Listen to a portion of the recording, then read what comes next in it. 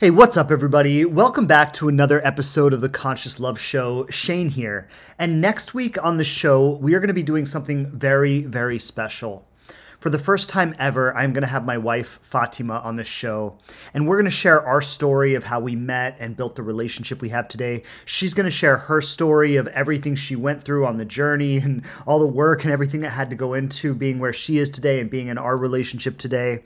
And we really wanted to do something special for Valentine's Day to inspire you and give you hope as you head into the new year and really just share this real life love story with you. So make sure you tune in. Again, it's the first time ever my wife is going to be on the show. I am so excited to have her. So excited to have her share her story with you. I know you're going to love it. It's a really beautiful story, and man, she has been through some stuff. So really excited to have her here and share with you. Make sure you tune in. Thanks for being with us today, and let's jump into today's episode. Hey everybody, welcome to the Conscious Love Show. Whether you are single, you are in a relationship, or you're healing a broken heart, this show is here to inspire you, to remind you how beautiful, lovable, and amazing you truly are, and to give you the practical tools and insights to navigate from wherever you are right now to the loving relationship that you so deeply want to have. My name is Shane Kohler. I'm a certified transformational coach and trainer with over a decade experience helping people release their trauma and open their hearts to love. I've delivered seminars all over the world, coached thousands of people through my online platforms and programs, and every week I'm coming straight to you with the hottest insights and the best teachers around, bringing you powerful resources and profound conversations to heal your relationship with love, dating, and yourself. I'm so grateful you're here, and if it's your first time, welcome.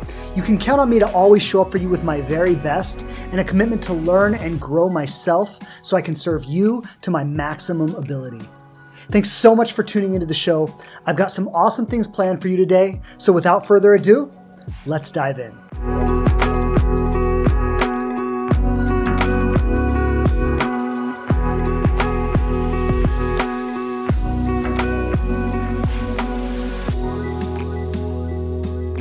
Welcome, everybody. Welcome back to another episode of the Conscious Love Show.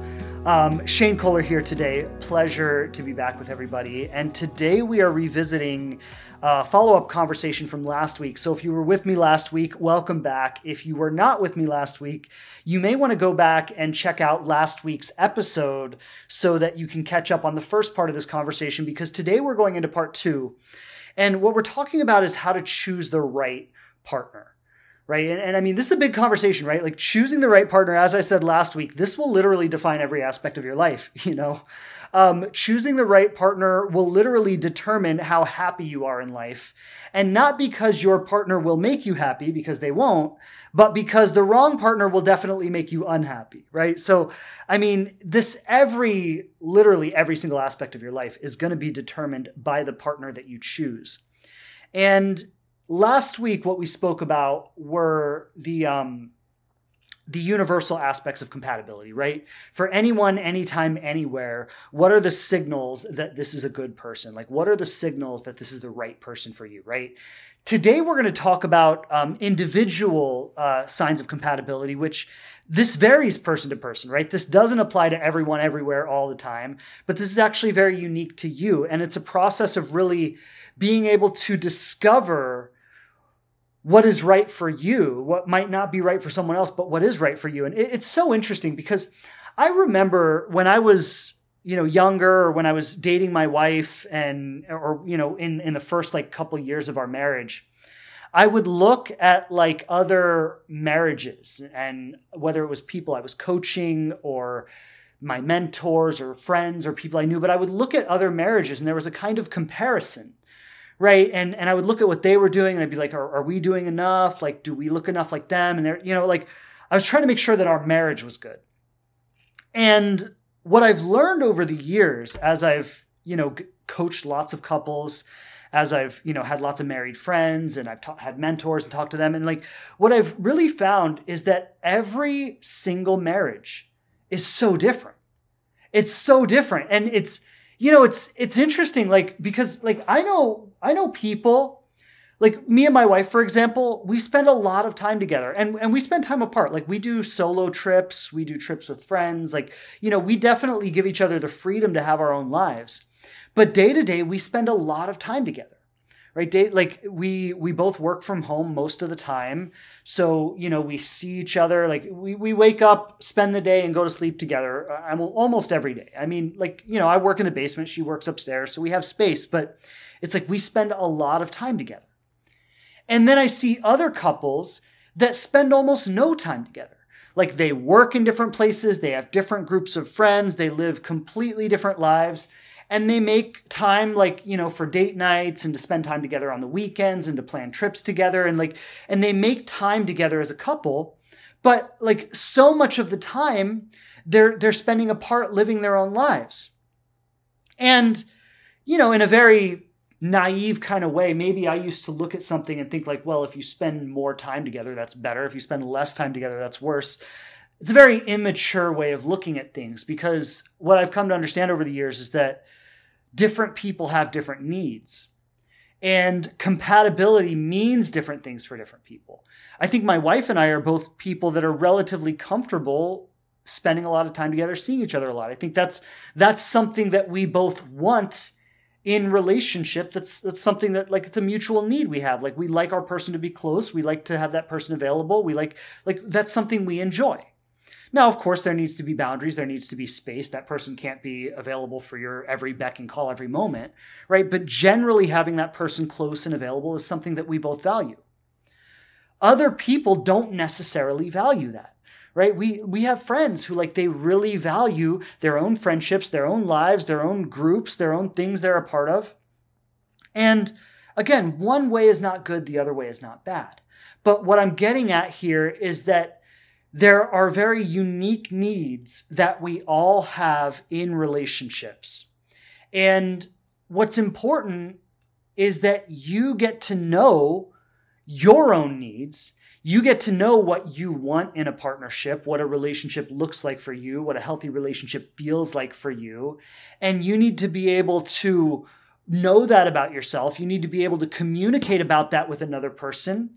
And to a large extent, you ultimately need a partner who feels similarly about a lot of those things. Now, it doesn't have to be an exact one-to-one match, and I'm going to talk about that today, because a lot of times we're looking for an exact match, and that's a huge problem, because there is no exact match, and you actually don't even necessarily want someone who is. Now, I'm going to get into all of that, but what I want to say just to start this conversation is that the most important thing when it comes to individual compatibility is really getting to know yourself.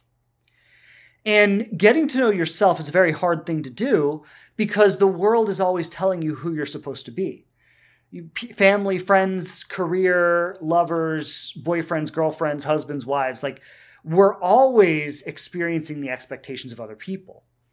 And it can be very hard for us to really discover and be honest about who we are and what we truly want when we're constantly measuring ourselves against the expectations and the outside pressures of other people. But something I want to say before I get too far ahead into this conversation, because I know I'm going to forget if I don't say it now, is I do just want to announce an event we're hosting on February 13th called Breath of Love.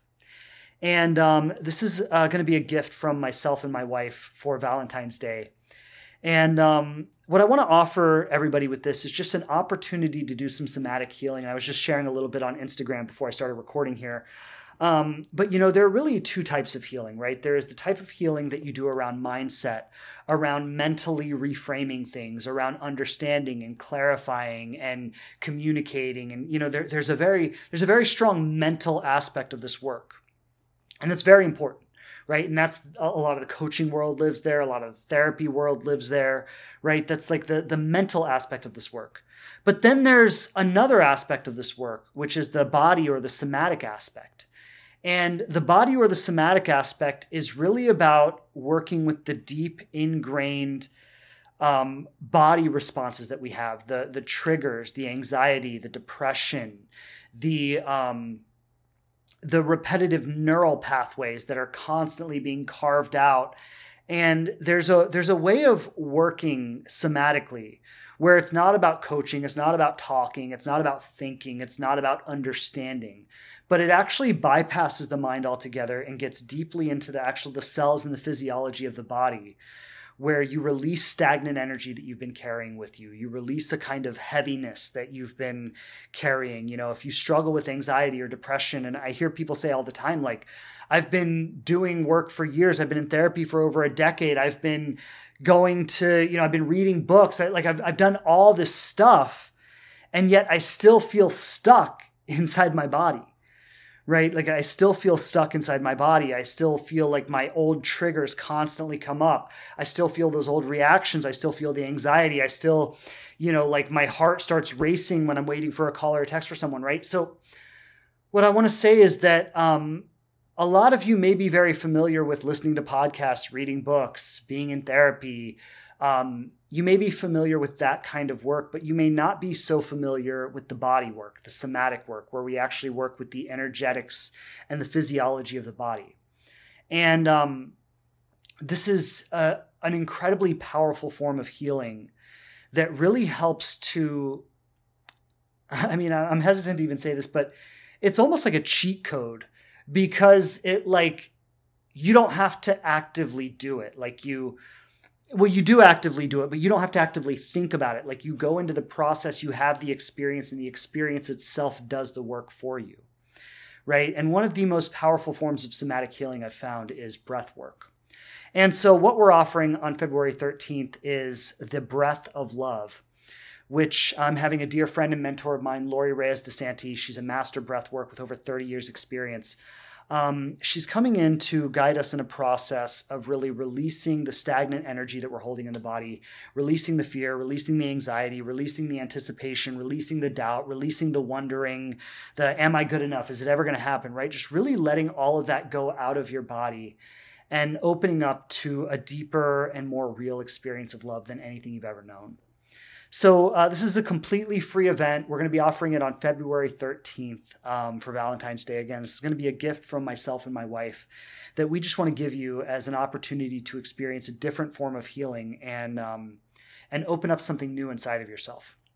So anyway, that being said, I just want to let you know that if you would like to join us for Breath of Love, you can find the details wherever you're listening to this now. You can find the details below in the podcast description. Or if you want, if it's easier for you, just shoot me a DM on Instagram and just DM me the word breath or breathe or some form of that. And we'll make sure you get the details. But I just want to say that, we're really excited to be hosting this event. It is going to be absolutely free. It doesn't cost anything. And we really want to give you this opportunity to experience a very deep and real form of healing that is going to bypass your conscious mind and get into the subconscious and the deeper levels of your body and your consciousness. So anyway, I want to give you the opportunity to experience that with us in a very safe place with a master teacher. So that's February 13th. And again, you can find the details in the podcast description below wherever you're listening to this now, or you can go ahead and just send me a DM on Instagram and we'll be happy to send you the details for the event. All right, so I just want to make sure I put that in before I forgot, because I'm going to talk about a lot today, and I know once I get going, I'm just going to forget about it, but I definitely wanted to make sure that you were aware of that, and hopefully you'll be joining us because it is powerful, and I think there's no better time to do it than February 13th when you're probably carrying a lot of stagnant energy around Valentine's Day anyway, right? So it's really just a great way to let it all go, get a fresh start, and open up to a brand new experience going into the rest of this year. That being said, there are a few things I really want to talk about today in terms of really getting to know yourself, knowing your needs in a relationship, knowing how to communicate about that, and knowing how to find the right partner for you. The first thing I want to say is that when we talk about red, green flags, I think there's a really basic level that people talk about that. And I want to elevate the conversation a little bit because, when we look at the conversation around red and green flags, we're usually talking about like a good person and a bad person, right? Is this person a toxic narcissist or are they a good person that I can trust? And red flags reveal a toxic narcissist and green flags reveal a good person I can trust. And I want to elevate that conversation a little bit today because that's not actually what it's about. In fact, I would say very few people are actually 100% a toxic narcissist. But what some people are very uncompatible for you. And that same person that you think is a toxic narcissist, in a different relationship, in a different experience, in a different time in their life, they might be a very healthy partner, right? So let's elevate this conversation around red and green flags. And instead of making it about a good and a bad person, let's make it about the right person for you, right? So when we're looking for red flags, we're not looking for what is categorically a bad person. What we're looking for are signs of compatibility for you specifically. And going back to what I said earlier is like, myself and my wife, we love to spend a lot of time together, but other couples may not spend as much time together. Well, if you're someone like myself or my wife that really values spending that time, and someone else values like having space and having independence and having their own life and having that distance, well, you might look at that person and go, they're a toxic narcissist. Well, maybe they're not. Maybe that's just how the relationship feels to you because you have different needs than they do. Right? So many people want to sit here and say that like my ex is a narcissist or my ex is such a toxic, MFer. And maybe they were, like, I don't know, like maybe they were, right? But like, does it really need to go that far would be my question. Like, do we need to take it so far as to say that this person was a toxic, fucked up nightmare? Or could it be enough just to say that we weren't compatible, right? Could it be enough just to say that I know myself, I know who I am, I know what I need, and this person did not show up in a way where we were compatible, where we were able to meet each other's needs, where we could get along well, right? This person did not show up in that way. Like in most situations, it can be enough to say that. And a lot of times, we need to make that person toxic. We need to make them have done something terribly wrong. We need to make them out to be a bad person or the worst person in the world. And the reason we need to do that is because we didn't know ourselves well enough going into the relationship. We weren't clear enough about what we needed, what we wanted, about how to communicate about that, about what the red and green flags for us personally were. And so we feel because we were not so clear about all of that stuff going in, maybe we got taken for a ride. Maybe we got manipulated a little bit, or maybe it wasn't even an overt manipulation, but maybe it was just that, we didn't really speak up for ourselves. We didn't really know what we wanted. And so we got hurt. And so we need to make that person a bad person to justify the pain that we experienced. But at a certain level of consciousness, I get that. Right? At a certain level of consciousness, and look, I've been there, I've lived that, I've done that, I've been that. I get it. But something really magical happened for me. And I think one of the most miraculous things that ever happened to me in my dating journey was when I got to a place where it could stop being about people being good or bad or right or wrong. And it could just be about this beautiful exchange of me getting to know people, of them getting to know me, of us enjoying experiences together. It was so beautiful. And this was like my last several relationships before I ultimately met my wife. There was this beautiful exchange of just spending time with people, exploring what potential we had, communicating authentically about our needs and our wants, and finding out what compatibility was there. And then at the end of the day, it was like, listen, it's been wonderful getting to know you. If we need to go our separate ways, that's okay. And yes, of course, there was emotion of involved in that, right? If someone liked me, but I wanted to move in another direction, or I liked them, but they wanted to move in another direction, there was emotion involved in that. There was sadness involved in that. There was pain involved in that. But you know what?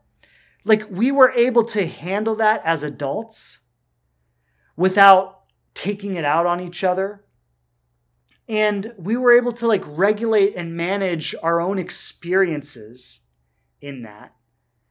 And we were able to, like I said, handle that as adults and manage our own emotions around it and give the other person the freedom to find what they were looking for and give us the freedom to find what we were looking for.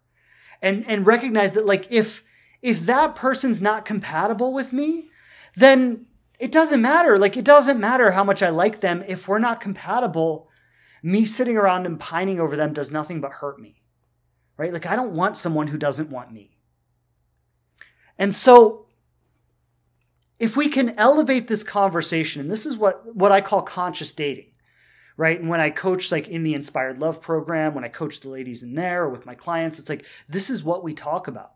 We talk about approaching these situations very consciously with a high level of self-awareness and continuing to develop a higher level of self-awareness, right? And like one of the most beautiful things that the wrong person can offer you is clarity about what you actually want. And in fact, I would suggest that if a lot of you are out there attracting people that are not the right match for you, you might want to check in with yourself and say, do I really know what I want?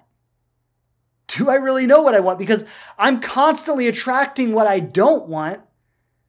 Maybe I need to acknowledge that I don't really know what I want. And maybe I need to start clarifying that so that I can get more connected to that, so that I can start inviting that in a more realistic way. Because when it comes down to it, and this is something I think we all miss, is like what you're really looking for in love is you're really looking for a best friend. And I know this isn't like, it's not the sexiest, most romantic, like hottest conversation in the world. You know, like most of us, we want like that movie love. We want like that, I can't stop thinking about them. I'm so obsessed with them. I'm so like, like we want to feel that with someone. And like, look, you will feel that at times, but that's not sustainable, right? Like I don't always feel that way about my wife. And why? Because we're living a life. We're doing other things. We're maintaining a home. We're paying bills. We're raising a puppy. We're trying to have a family. Like we're doing lots of other things besides just being obsessed with each other. And so, you know, what you're really looking for in a partner is not someone to be obsessed with, but like you're looking for a best friend. And, you know, something about being a best friend that I think like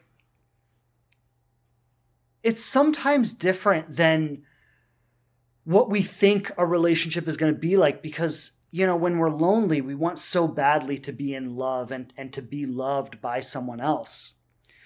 And we expect that to have a certain intensity. But when you meet someone, there is a certain intensity for a period of time, but then the intensity fades and it becomes about like snuggling on the couch and watching a movie together. And it becomes about like cooking meals together. And it becomes about like sharing your hearts with each other, sharing your dreams together. And it becomes about like getting up in the morning and like working your ass off toward the dream that you're manifesting together. And sometimes when you're manifesting that dream, you're tired and you're exhausted and you're grumpy and you didn't get enough sleep and you're hungry and you're not horny and you're not like even looking good, right? And like, this is what being in a life partnership with somebody is like. And so when you're looking for compatibility, you're not just looking for someone who turns you on. In fact, a lot of times the person who turns you on is just activating your trauma. And I know like that's such a mindfuck when we think about it, because our whole lives we've been looking for someone who turns us on. And what we don't realize is they're just activating our insecure patterns from childhood. And that gives us a rush that feels like we're turned on. And like, that's not really what we're looking for in love. What we're looking for is someone that you feel regulated in your body with. And I remember my wife, the first weekend that we were together, We had known each other. We had been in a similar environment together, and we had mutual friends, and we had met and we had known each other, but we hadn't really spent time together. And then this one weekend we connected, and we ended up spending the whole weekend together. And so it was like 11 o'clock at night, and we had made plans to hang out, and she had her event that she was at had gone later. And so like I was expecting her at like 8 or 9, and then it got to be like 11. And anyway, I messaged her. I was like, hey, are you still coming over? And she's like, yeah, I'm coming. I know it's a little late. Is it still okay? I was like, sure, come on over. And so she gets there, and we stayed up in my room talking till like 2 a.m. We're up all night talking, and it was so late. And she says to me, she's like, I don't want to leave.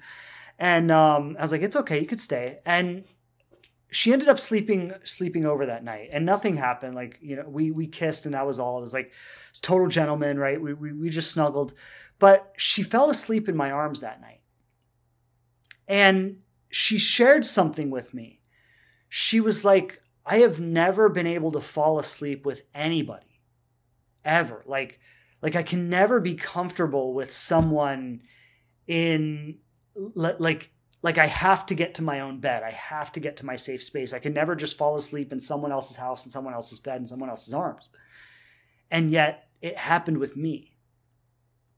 And what that is like a regulating of her nervous system, right? Like there was some, like her body regulated in my presence.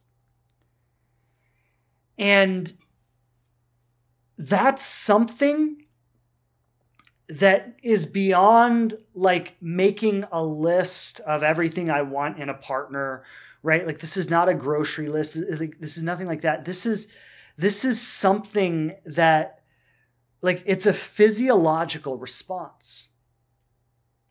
And what I find is so crazy is that most of us are seeking out the opposite physiological response. Like, instead of seeking out someone who puts our system at ease and like we could literally fall asleep in their arms, like we are seeking out someone who puts our system on alert. Like someone who makes us feel unsafe. And so one of the first things I want to say about compatibility is, like, compatibility is that ability to feel at ease with the person. Like the ability to share a comfortable silence with someone. Like this should be a flag for you. If you're with someone and for the first time in your relationship together, there's like a silence and you get very uncomfortable, like you have to fill the silence. Now, that shows one of two things. Either you don't feel safe with yourself or you don't feel safe with that person. And in order to know whether or not you feel safe with that person, you have to first know what it feels like to feel safe by yourself. I'm just going to bring it back real quick to the Breath of Love event, right? Because we're talking about regulating your system. We're talking about somatic healing. We're talking about releasing stagnant and uncomfortable energy that you're carrying in your body, right? So if you're interested in learning more about how to feel safe within your own body, the Breath of Love event would be a great place to start there. Because in order to know if you feel safe with another person, you first have to know what it feels like to feel safe, period. And like, think about it like this. If you grew up with parents and it wasn't even necessarily your parents might have been great, but maybe there was a home environment that didn't feel safe. Right? So maybe it was the way your parents were. Maybe it was the home environment. Maybe it was the financial stress. Maybe your mom was great, but your dad wasn't great, or your dad was great, but your mom wasn't great. Or maybe there was like you felt great at home, but going to school was terrifying for you. Or maybe like you were bullied, or there's so many different ways this could have happened. But if you developed a familiarity with not feeling safe inside your body when you were young, and like, just honestly, most of us did, right? Like, Like when I say that, I'm not talking to the minority. I'm talking to the majority because our world is so fucking scary. And we have adapted to how scary it is.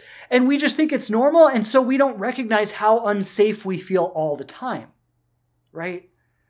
But like most of us developed a familiarity with feeling unsafe when we were young.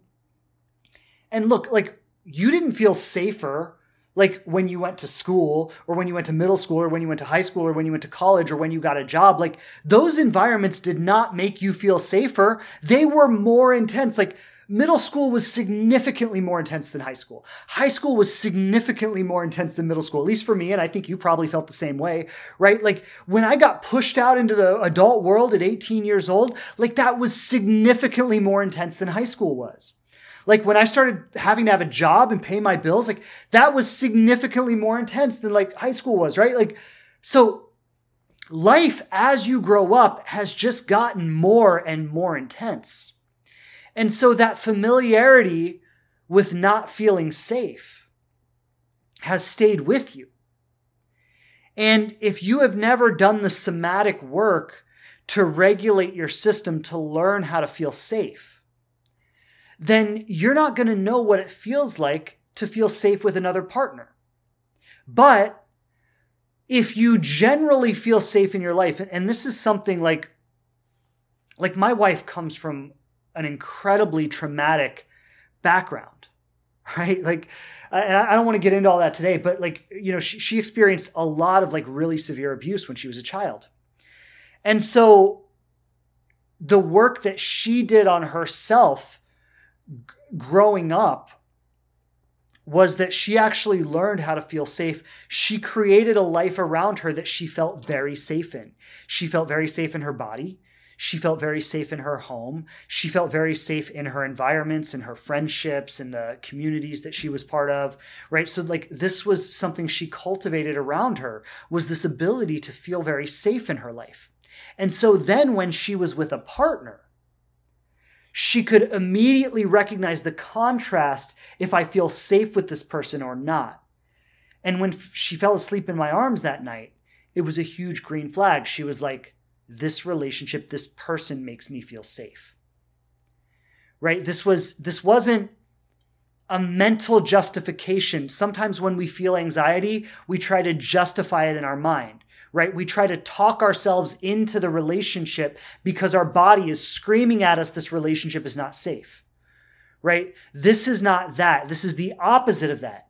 This is a physiological response to safety. Like our bodies actually know what's safe. Greg Braden, if any of you know who Greg Braden is, he's a scientist and he was a geologist, but then over the years, he's become more of a social scientist. But anyway, amazing guy. An amazing body of work. Brilliant leader, teacher, thinker. But he talks about how evolutionarily speaking, you know, like when we were cavemen and women, like if someone would walk into your cave, you had to know in an instant if this person was a threat or not. Because if this person was a threat, you immediately had to like pick up a rock and defend yourself. And so when we were living as primitive people, it was built into our physiology, the ability to know whether or not we were safe. In our modern world, we have become so dependent on our egoic mind, which is our survival mind, rather than relying on our body and our intuitive center, which gives us all the information we need. We have disconnected from our body and our intuition and become heavily reliant on our thinking, rational mind, which actually makes us more unsafe because that mind doesn't really know what's safe and what's not. That mind is just always trying to control things to make us feel more safe. And so I say all of this to say that we intuitively have the ability to know what safety feels like. And it's something we have to relearn because we have been trained to develop a hyperactive mind in this modern world we live in. So first thing I want to say about a green flag is just like that feeling of safety, that ability to feel safe with the person on a physiological level. Um, you know, something else I want to say, and I spoke a little bit about this last week, is you have shared values. And values, I shared a little bit last week, like I talked about monogamy being a value. I want to speak into that a little bit more because I think knowing your own values is so important. And it can be really difficult for us to know the difference between values and preferences, right? And so I'll share this example. Somebody may say like veganism is a value, for example. And I want to use this example, and this might trigger some people, but I think it's important to talk about because I don't see veganism as a value. I see veganism as a lifestyle choice. Now, what are the values that are underlying veganism? And they could be different. Like some people might be vegan for health reasons, and they might value health. Some people, like I know a lot of vegans that aren't healthy, right? Like they like 90% processed food, but they're vegan. And they're not vegan for health reasons. They're vegan for socially responsible reasons. They think it makes the world a better place. They think it is kinder to animals, right? So in their view of the world, they think that veganism, I'm not saying it's right or wrong. I'm just saying this is how they see it. They see that veganism is socially conscious. It's responsible, right? So veganism as a lifestyle choice, I would not recommend being attached to that because I've known people who were dead set on, I want to be in a relationship with a vegan. They got dead set on that, right? Non-negotiable. They have to be vegan. And so they meet a vegan, they fall in love, they get married, they have their vegan relationship. And then a couple years down the road, one of them goes through some kind of health situation where for health reasons, they have to start eating animal products for whatever reason. And now they're questioning the whole relationship. But that person had to make a change in lifestyle choices. It doesn't mean their values changed. But if you collapse lifestyle choices with values, now you're questioning the whole relationship. Because you might say, well, why was that person vegan to begin with? They were vegan for health reasons, let's say.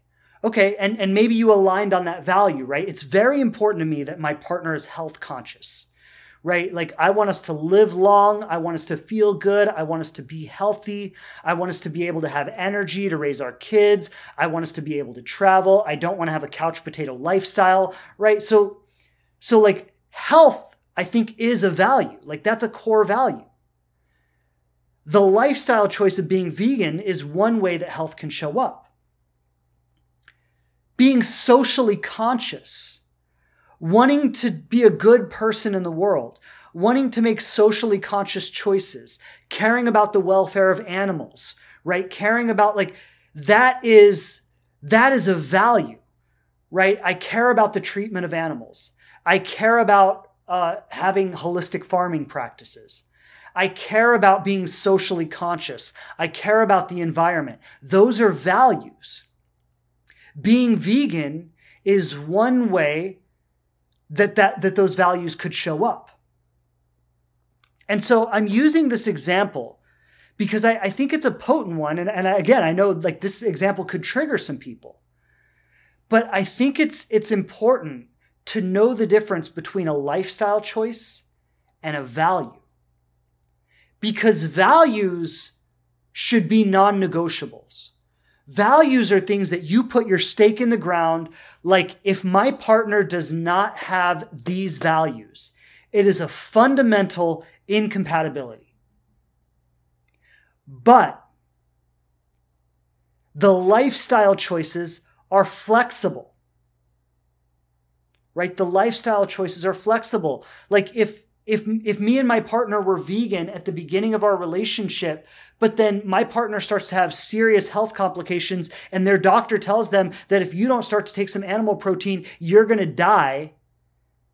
And I love my partner, like, of course I would want them to be healthy and happy and feel good. I wouldn't want to be so righteous about a lifestyle choice, right? So like this is where we've got to be a little bit flexible about some things. So values are non-negotiables. And I want to share some examples of values because it can be very confusing to distinguish values from lifestyle choices. It can be. My wife and I value deep conversation. And I think that is truly a value.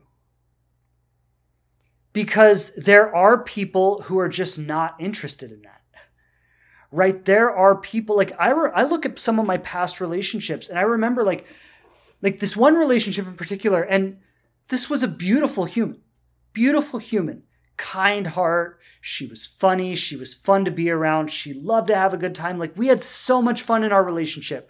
We went to concerts and we went on trips and like she was adventurous. She was fun to be around.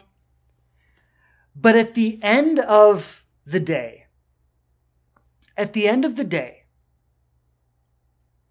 I wanted to be able to share my innermost thoughts and feelings and like, not just about sharing thoughts and feelings, but sharing like ideas. Like there's being in conversation with someone and being able to share really deep ideas and having someone be able to reciprocate those ideas. That is something that not everybody is able to do. And not everybody is even interested in doing. And I remember when I was in a relationship with this person, I would share things with her and it's like she would try to be open to it, but her eyes would just kind of glaze over and she'd be like, cool. You know, my wife, her ex-husband, who she was married once before me, and she shares something similar about him, is like she would try to have deep conversations with him and he would just be like, that's way over my head. I just don't have anything to contribute to that. Right? And so, I'm looking at some of the comments here and, you know, maybe conversation itself isn't the value. I see someone says like connection is the value. I get that. Maybe connection is the value there. Maybe it's like intelligence or depth of thought is the value.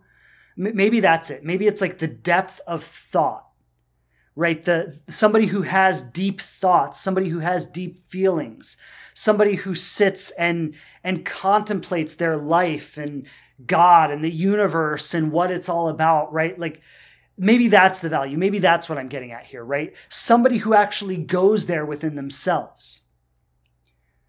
Like that night that my wife and I, when I said she came over at 11 o'clock and we stayed up until 2 a.m. talking, like we were talking about life and love and relationships and the universe and God and spirituality, right? Like there's a depth of thought and awareness and interest and curiosity that we both deeply value. And if either of us were to end up in a relationship where that was not there, we would be bored to tears. And I love the comments. Someone saying depth of listening, deep emotional vulnerability and contemplation, philosophical bent that needs a mirror. Yeah, so like, and thank you for helping me put words to this because I'm even struggling to put words to it, but you can see that there's a value there, right?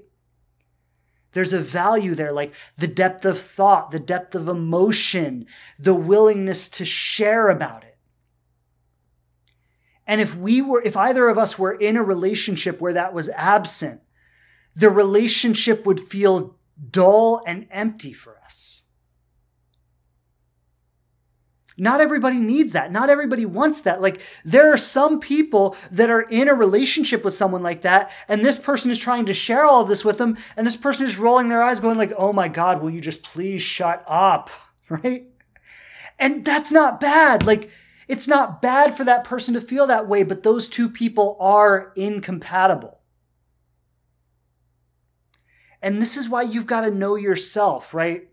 I had a relationship with another beautiful woman, and I truly respected this woman. Like, she was a badass. I mean, she was a single mom, and she like had her shit together, and like she took care of her daughter, and she was amazing. And I loved her. I loved our relationship. And she was even a deep thinker, right? Like, because I would talk about things and she would listen. And she would be interested, but she couldn't reciprocate. I remember like she was interested. It was like she was into it, but she didn't have like something of her own to share. And I remember like always feeling just a little bit flat in the relationship because I would be pouring my heart out and she'd be like, yeah, that's amazing. But she didn't have anything of her own to add to it. And I eventually had to realize like that is a value of mine, being able to engage with my partner in that way. Like, I cannot have a relationship where that's not there. So let me think of some other values. I'm trying to I think spirituality is a value. Like, being with a partner who has some form of spirituality is a value.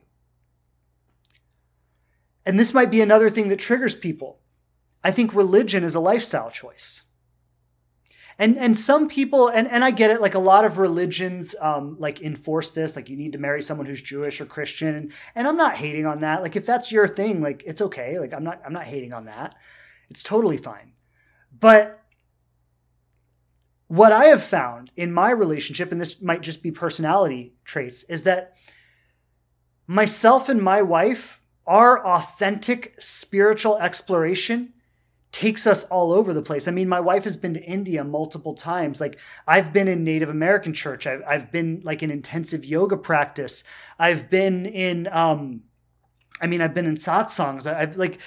I've done like so many different things around my spirituality. I've gone to Christian church. I've done so many different things. And so I think this connection to something greater, this connection to a higher power, this like spiritual connection, like that's a non-negotiable. I have to have a partner who has that. But I don't need to be attached to the way that looks for them. I don't need to be attached to you have to pray every day or you have to meditate every day, right? I don't need to be attached to how they express that part of themselves. I can give them the freedom to express it differently day after day. They could express it differently every day for their whole life if they want to. But I need somebody who holds that sacredly in their heart. And they need to be able to understand how sacredly I hold that in my heart. Like, for me to be in a relationship with someone who doesn't understand what that means to me would be a fundamental incompatibility. I need to be with someone, here's another value. I need to be with someone who needs to live a life of purpose. They need to live a life of purpose. Right? So I've noticed this. There are really two different kinds of people in the world. And please understand when I say this, I am not hating, I am not knocking on anybody. I am just observing. But there are two different kinds of people in the world. There are people who are content having their life be about themselves and their small circle of influence. And then there are people that need to have their life be about something bigger. Right? So there are people that like all they need in life is I just need to get my needs met. I just need to feel like, I have things taken care of. I feel good. I have my hobbies I enjoy. I have my friendships I enjoy. And other than that, I'm good. I don't need my life to be bigger than that. And that's okay. Like, there's nothing wrong with that at all. Like, I'm not hating on that at all. But I am a person who needs my life to be about more than that. I need my life to be about having a bigger place in the world, making a bigger impact, having a larger voice. And I need a partner who is also that way, who understands that need. That's a value, right? I value purpose. I value making a difference. I value being socially conscious. I value using my time in this world to make a difference in a larger way. That it can't just be about me being here enjoying my life. That it needs to be about something more than that. That's a value for me. I need a partner who also values that.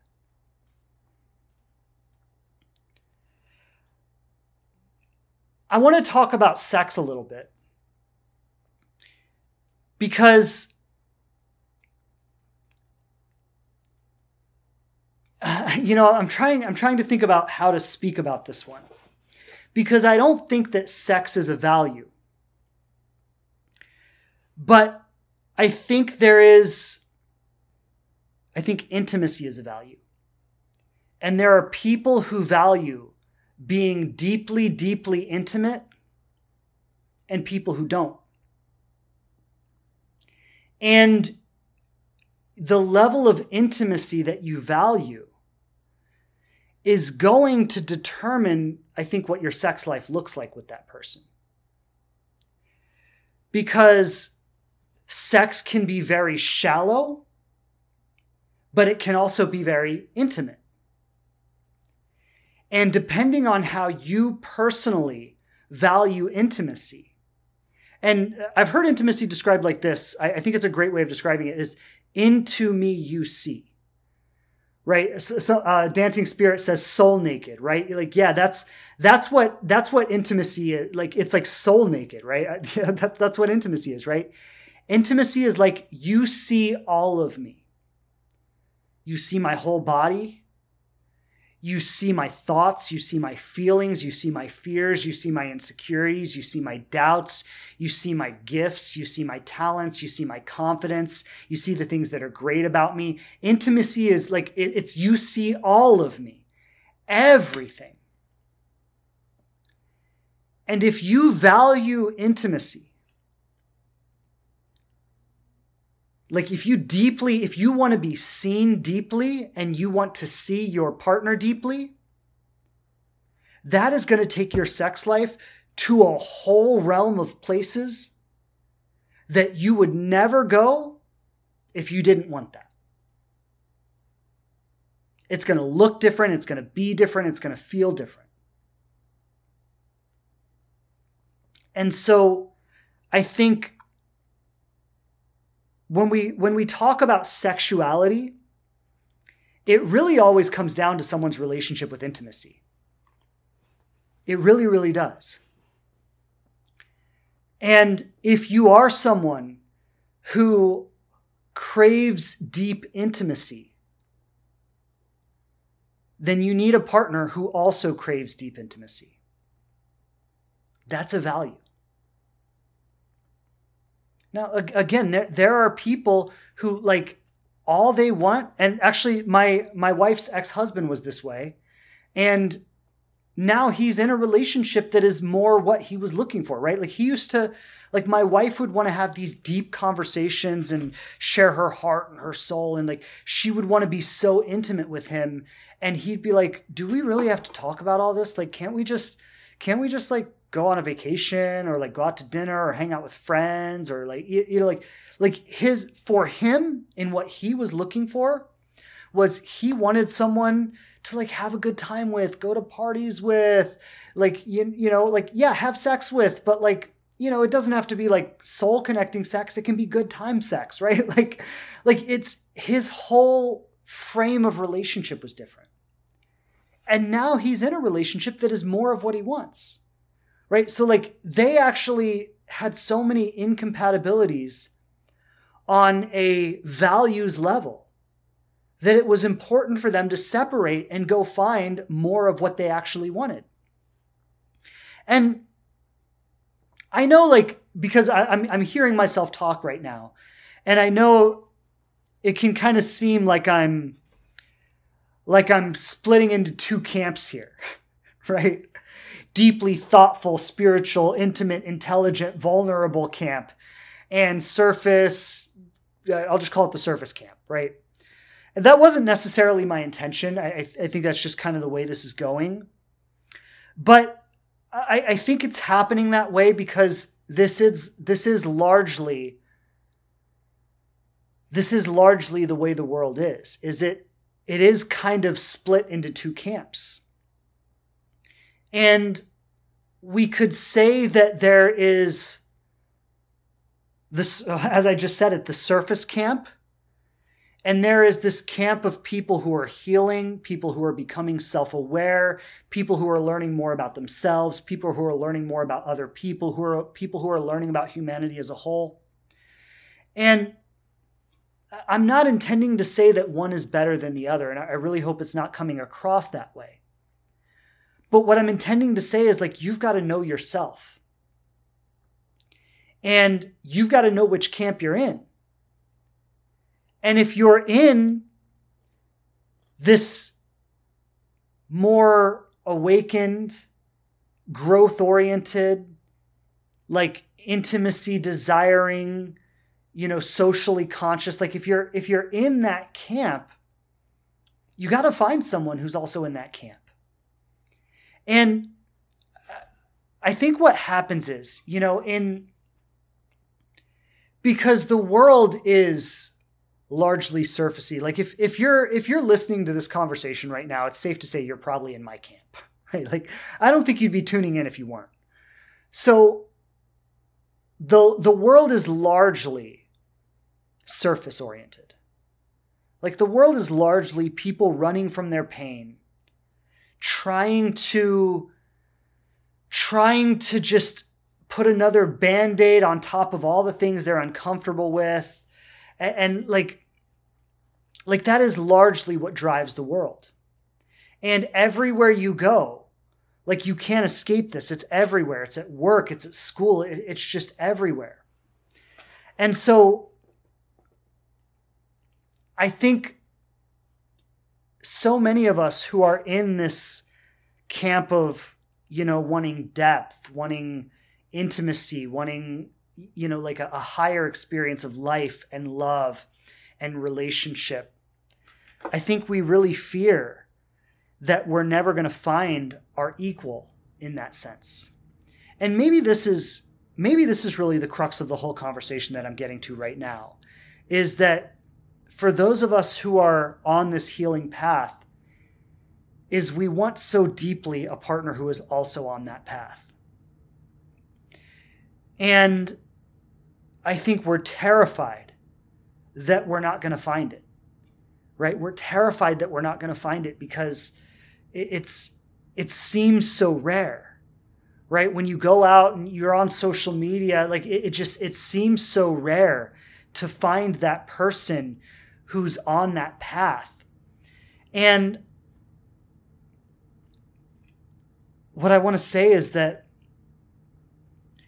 you find that person by being 100% on your path. You've got to understand, to any degree that you waver, because look, this is all my clients, right? Like everyone in the Inspired Love program, this is who they are, right? They're conscious, aware, awakened people who are on the healing path, who are in the world looking for love, and they are going like, how am I going to find my equal in this sea of surfacey crap? And all of the fear, and I see like so many of you right now are commenting, yes, I fear this. So good. I'm glad I'm really getting to the point here.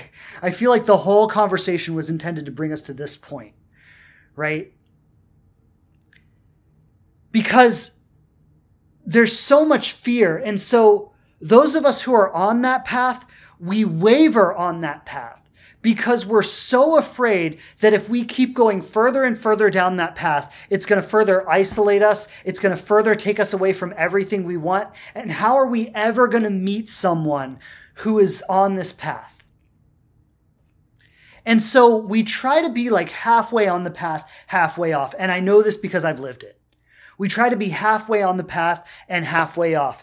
And we think like, I need to be surfacey enough to be able to relate with these people and connect with these people and get them to like me while also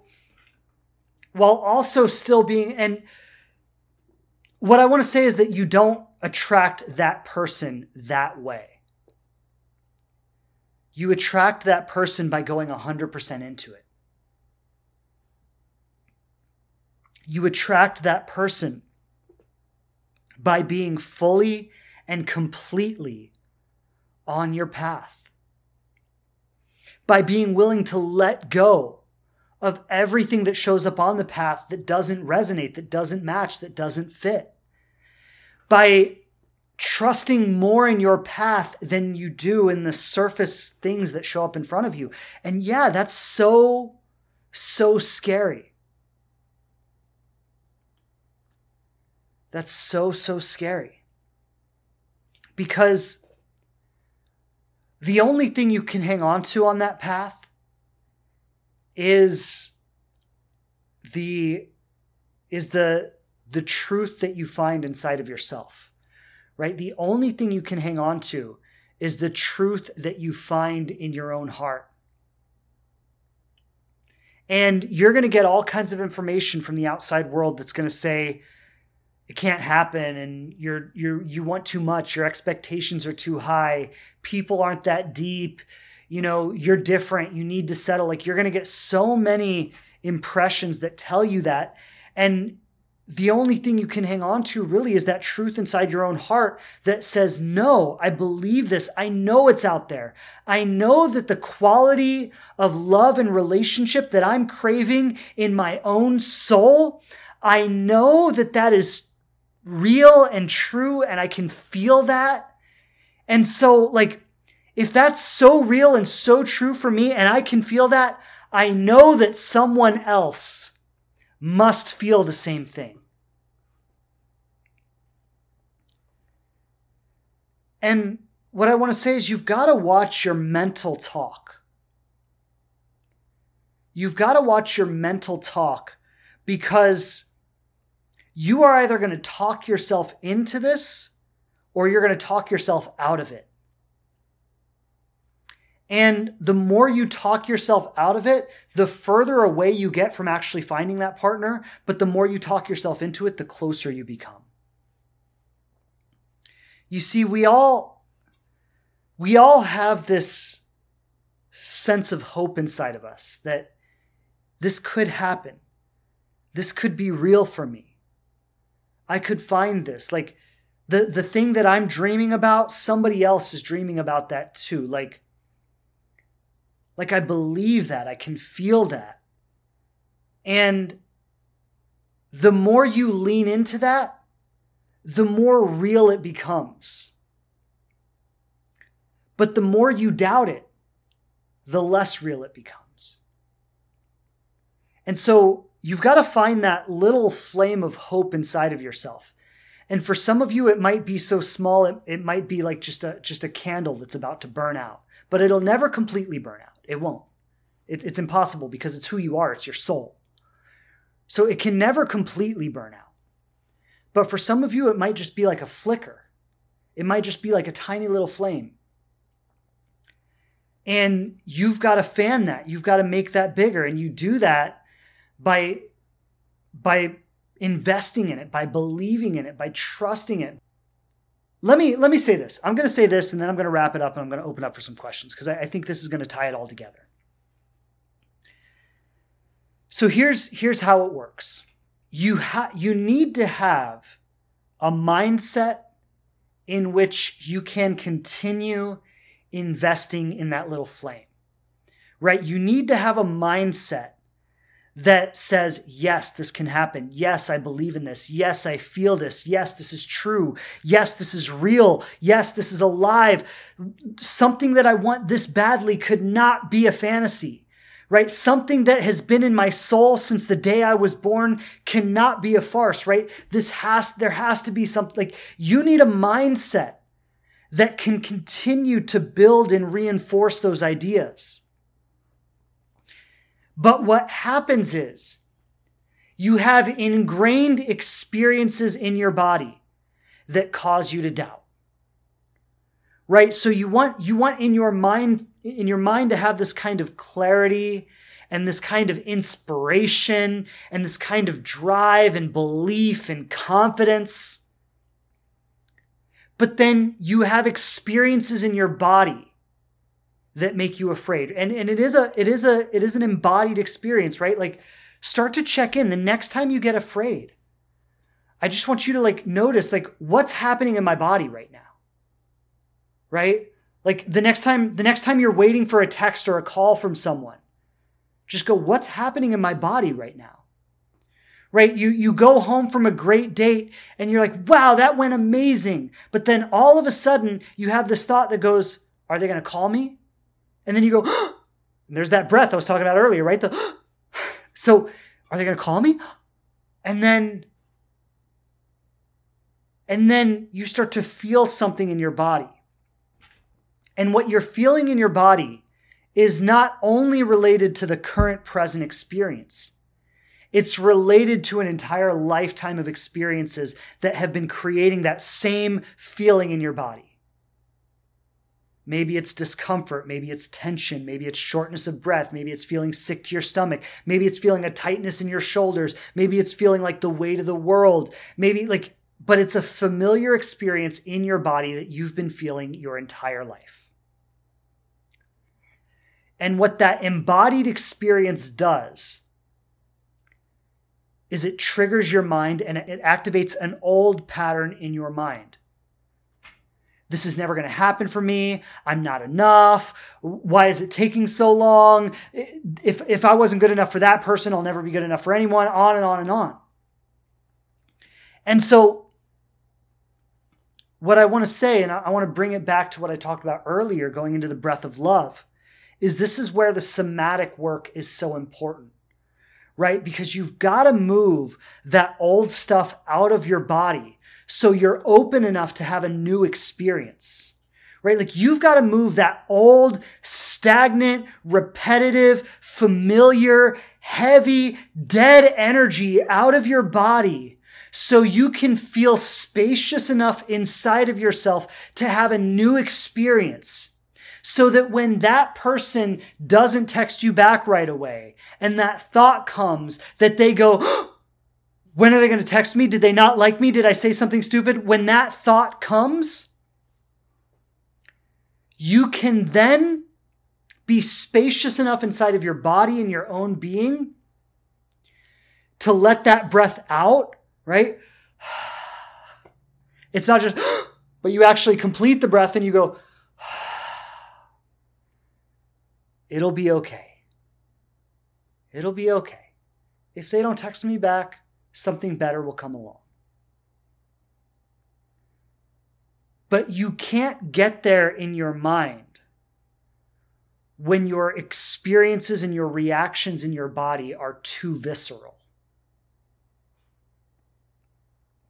So, last thing I want to say, and then I will wrap it up with this, is that we do have Breath of Love on February 13th. I know I've been talking about it, but I want to put it out there again. It is an absolutely free event. It is an opportunity, especially around Valentine's Day, when I know so many of us are carrying this heavy energy about, here I am, another Valentine's Day, and it still hasn't happened for me. And when is it going to happen? And why isn't it happening? And what's wrong with me? And all of this stuff that I know is going on for us, even if we like to pretend it's not. I get it. And it's okay. It's normal. It's human, right? Like, don't even judge yourself for it. Just roll your eyes at it. Like, here it is again, right? Like, you don't have to take it that seriously. But what you do need to do is you got to work it out of your body, right? You got to stop carrying it year after year after year after year after year. And so I want to invite you to join me for Breath of Love, where you can get an introduction to a very powerful form of somatic healing that is, for some of you, maybe an introduction. For some of you, maybe a continuation of practices you've already learned. But it's going to be an opportunity for us to come together and really do some real healing work, especially around Valentine's Day, especially around love and dating and relationship. Just, it's an opportunity to really get it all out of your body so you can open up to a very new way of thinking and feeling about all of this year. So, Breath of Love, again, I just want to say, wherever you're listening to this podcast, you can find the details in the description below. Or if you want to, just go ahead and shoot me a DM on Instagram and DM me the word breathe. And I will make sure to send you all the details for that event so you can join us on the 13th. It's going to be amazing. It's going to be a really, really powerful event. And I really, really hope you make some time to be there with us. You will not regret it. I promise. It will probably blow your fucking mind and you will be like, what the hell just happened to me? Like, that is how powerful this is. And if you think I'm kidding, try it and tell me if I'm kidding. But, all right. Anyway, that being said, I want to go ahead and open up for some questions. I'll take a few questions today and let me just see what we have. Okay, this question comes from Alicia Fiona. She says, what's your advice for someone who's been single for 10 years? There comes a time when you lose hope that it will never happen. There's a line in A Course in Miracles that says, there is no order of difficulty in miracles. And I want to share that because what that really means, I know that probably makes no sense to most people if you haven't studied the Course, but what that really means is, like, it's not really harder for any one thing to happen than any other thing. Like, we have it in our minds that some things happen easily and some things happen difficult. Like some things happen easily, some things are difficult to have them happen. And that's an illusion that we have created based on our perception of life. So we don't see life as it actually is. We see life as we are, right? So the reality is, Alicia, for Alicia and for anyone, because look, you're not the only one, Alicia, and I'm sending you some love right now. I hear you. I get it. You are definitely not the only one. We have ladies in the Inspired Love program that I have this conversation with. I mean, like my private clients. I mean, look, this is the struggle, right? This is the challenge. And we don't see life as it is. We see life as we are. And so the reality is, the objective reality is, Alicia, and for anyone who's struggling with this, is that there are 8 billion people in the world. If you're attracted to men or women or whoever you're attracted to, within 100 miles of where you live, there are tons of them. Right? Like there are so many opportunities. More than you could even imagine. And I understand that when you look at life, it doesn't seem like it's that way. Because you see life as you are. And so when you look out at life, you don't see that there are 8 billion people in the world, that literally within 100 miles of your house, there are tons of opportunities to find love. Like you don't see all of that. What you see is your disappointment from past experiences. You see that you've been single for 10 years. You see the times that you've tried and you've failed. You see the times that you've gotten your hopes up and been let down. You see the times that you've been mistreated or rejected or hurt, or that someone was dishonest with you or someone led you on, and on and on and on, right? You don't see life as it is. You filter life through the experiences that you've had.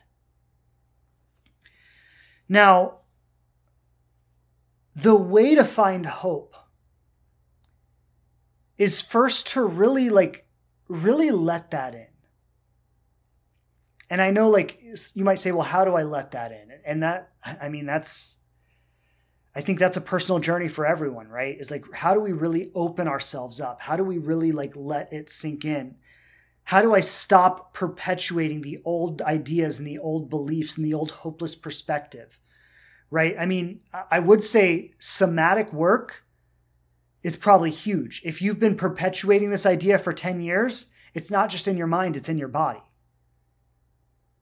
right? So like, I'd say, Alicia, for you and for anyone, the best way to hope, the best way to create hope is to throw yourself into healing work. Like hire a coach, hire a therapist, and you may or may not already be in therapy. I don't know, but like, and I get this question so much. People are like, it's been this way for so long. Why won't it change? And I'm like, well, realistically, what have you done that's different? Right? Like realistically, what have you done that's different? Like, I'm just going to say this in inspired love. Like I lead deep somatic healing processes where like we literally scream pain out of our bodies. When was the last time you did something like that? And I'm not just talking to Alicia, I'm talking to everybody right now. Like when was the last time you actually got into an environment, a safe space, where you could literally just scream pain out of your body? Whether you did it on your own time, whether you did it with a guide or as a part of a program.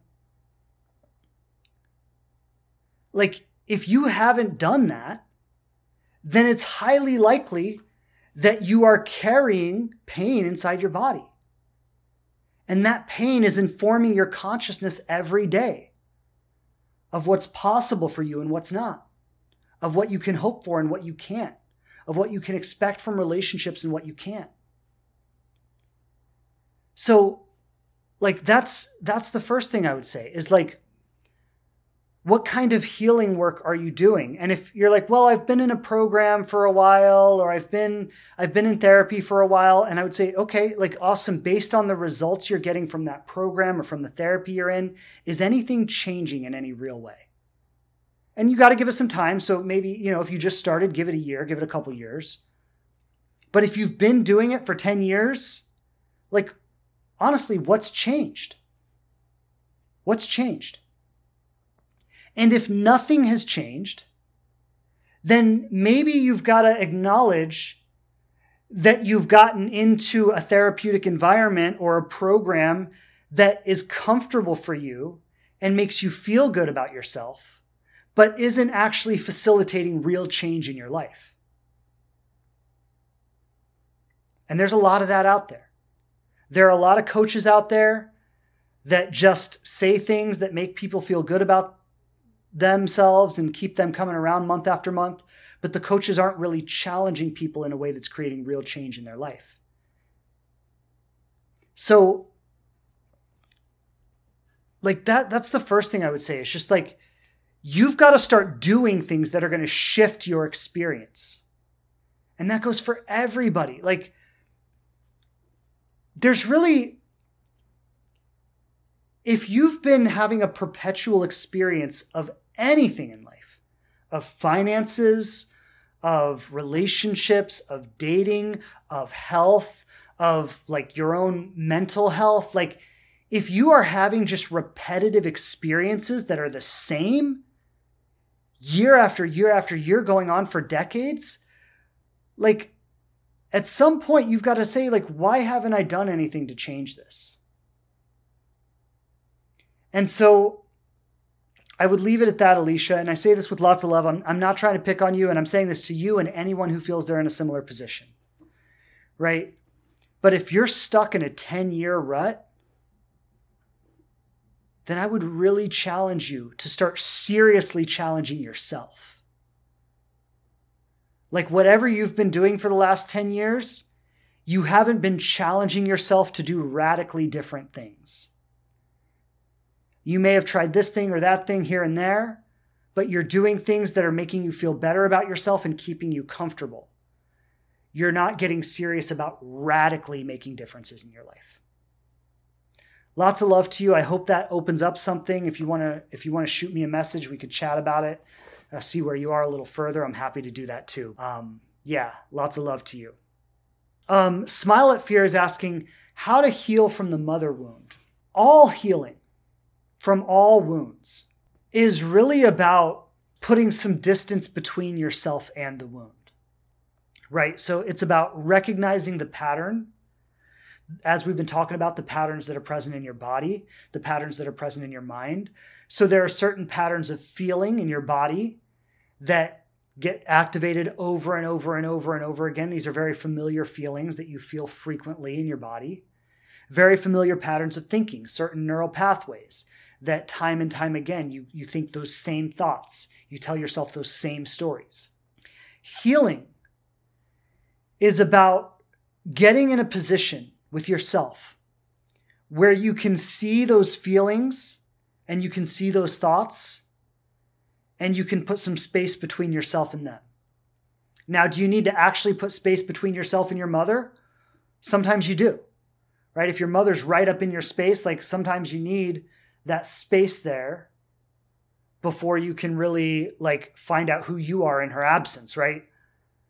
But whether you need to detach from her physically or not, what you need to do is create some space inside of yourself where you can see those old patterns of feeling when they get triggered and those old patterns of thinking. And usually what will happen is something will trigger you and you will feel it first in your body and it'll be like, and then after it hits you in your body, your mind starts reacting to it and your mind starts trying to fix it. And then what usually happens is we get caught up in our mind trying to fix it, and that just perpetuates the intensity that we're feeling in our body. And so what you've got to do is actually get out of your mind, back into your body, create some distance, observe what's happening there in your body. And you just kind of give it some love and hold it until it's past. Your ability to do that is your ability to heal the mother wound or any wound. So what I would say is when you get triggered, when that mother wound, as you're calling it, is triggered, that's when you want to first identify that it's triggered. Then say, okay, recognize the thoughts that are present, recognize the feelings that are present, and then just try to sit with it. Just try to allow it to be there. Give it some love. Give it some space to work itself out on its own without putting pressure on yourself to get over it. And that's how you heal these things. There are lots of modalities that help. I mean, we've been talking about breath work today, meditation. I mean, there are lots of different modalities that can help with that. But that's the practice of it. And I'll leave it at that for today. But thank you for the question. Oh, I see Angel Light asking if the breath of love is similar to holotropic breathing. Actually, yes, it is. So thank you for asking. If you're familiar with holotropic breathing or breaths that are similar to that, that's more in the vein of what we're going to be doing. Lori, the facilitator, she could tell you about holotropic versus rebirthing versus all the different methodologies and what they all mean and what they're all for. I can't go into all that detail about it. She's the master, not me. But yes, it is in that vein of that style of breathing. So if you're familiar with what that is, then yes, that's the kind of breath we're going to be doing. I just want to follow up on this comment from Alicia. She says, I've been doing deep healing work for 3 years, and I've noticed that the men I'm attracted to is changing for the better. Thank you. Okay. Beautiful, beautiful. So glad to hear that, Alicia. And so that's where your hope is going to come from, right? I just want to say that, like, you recognizing that, okay, I've been doing the work.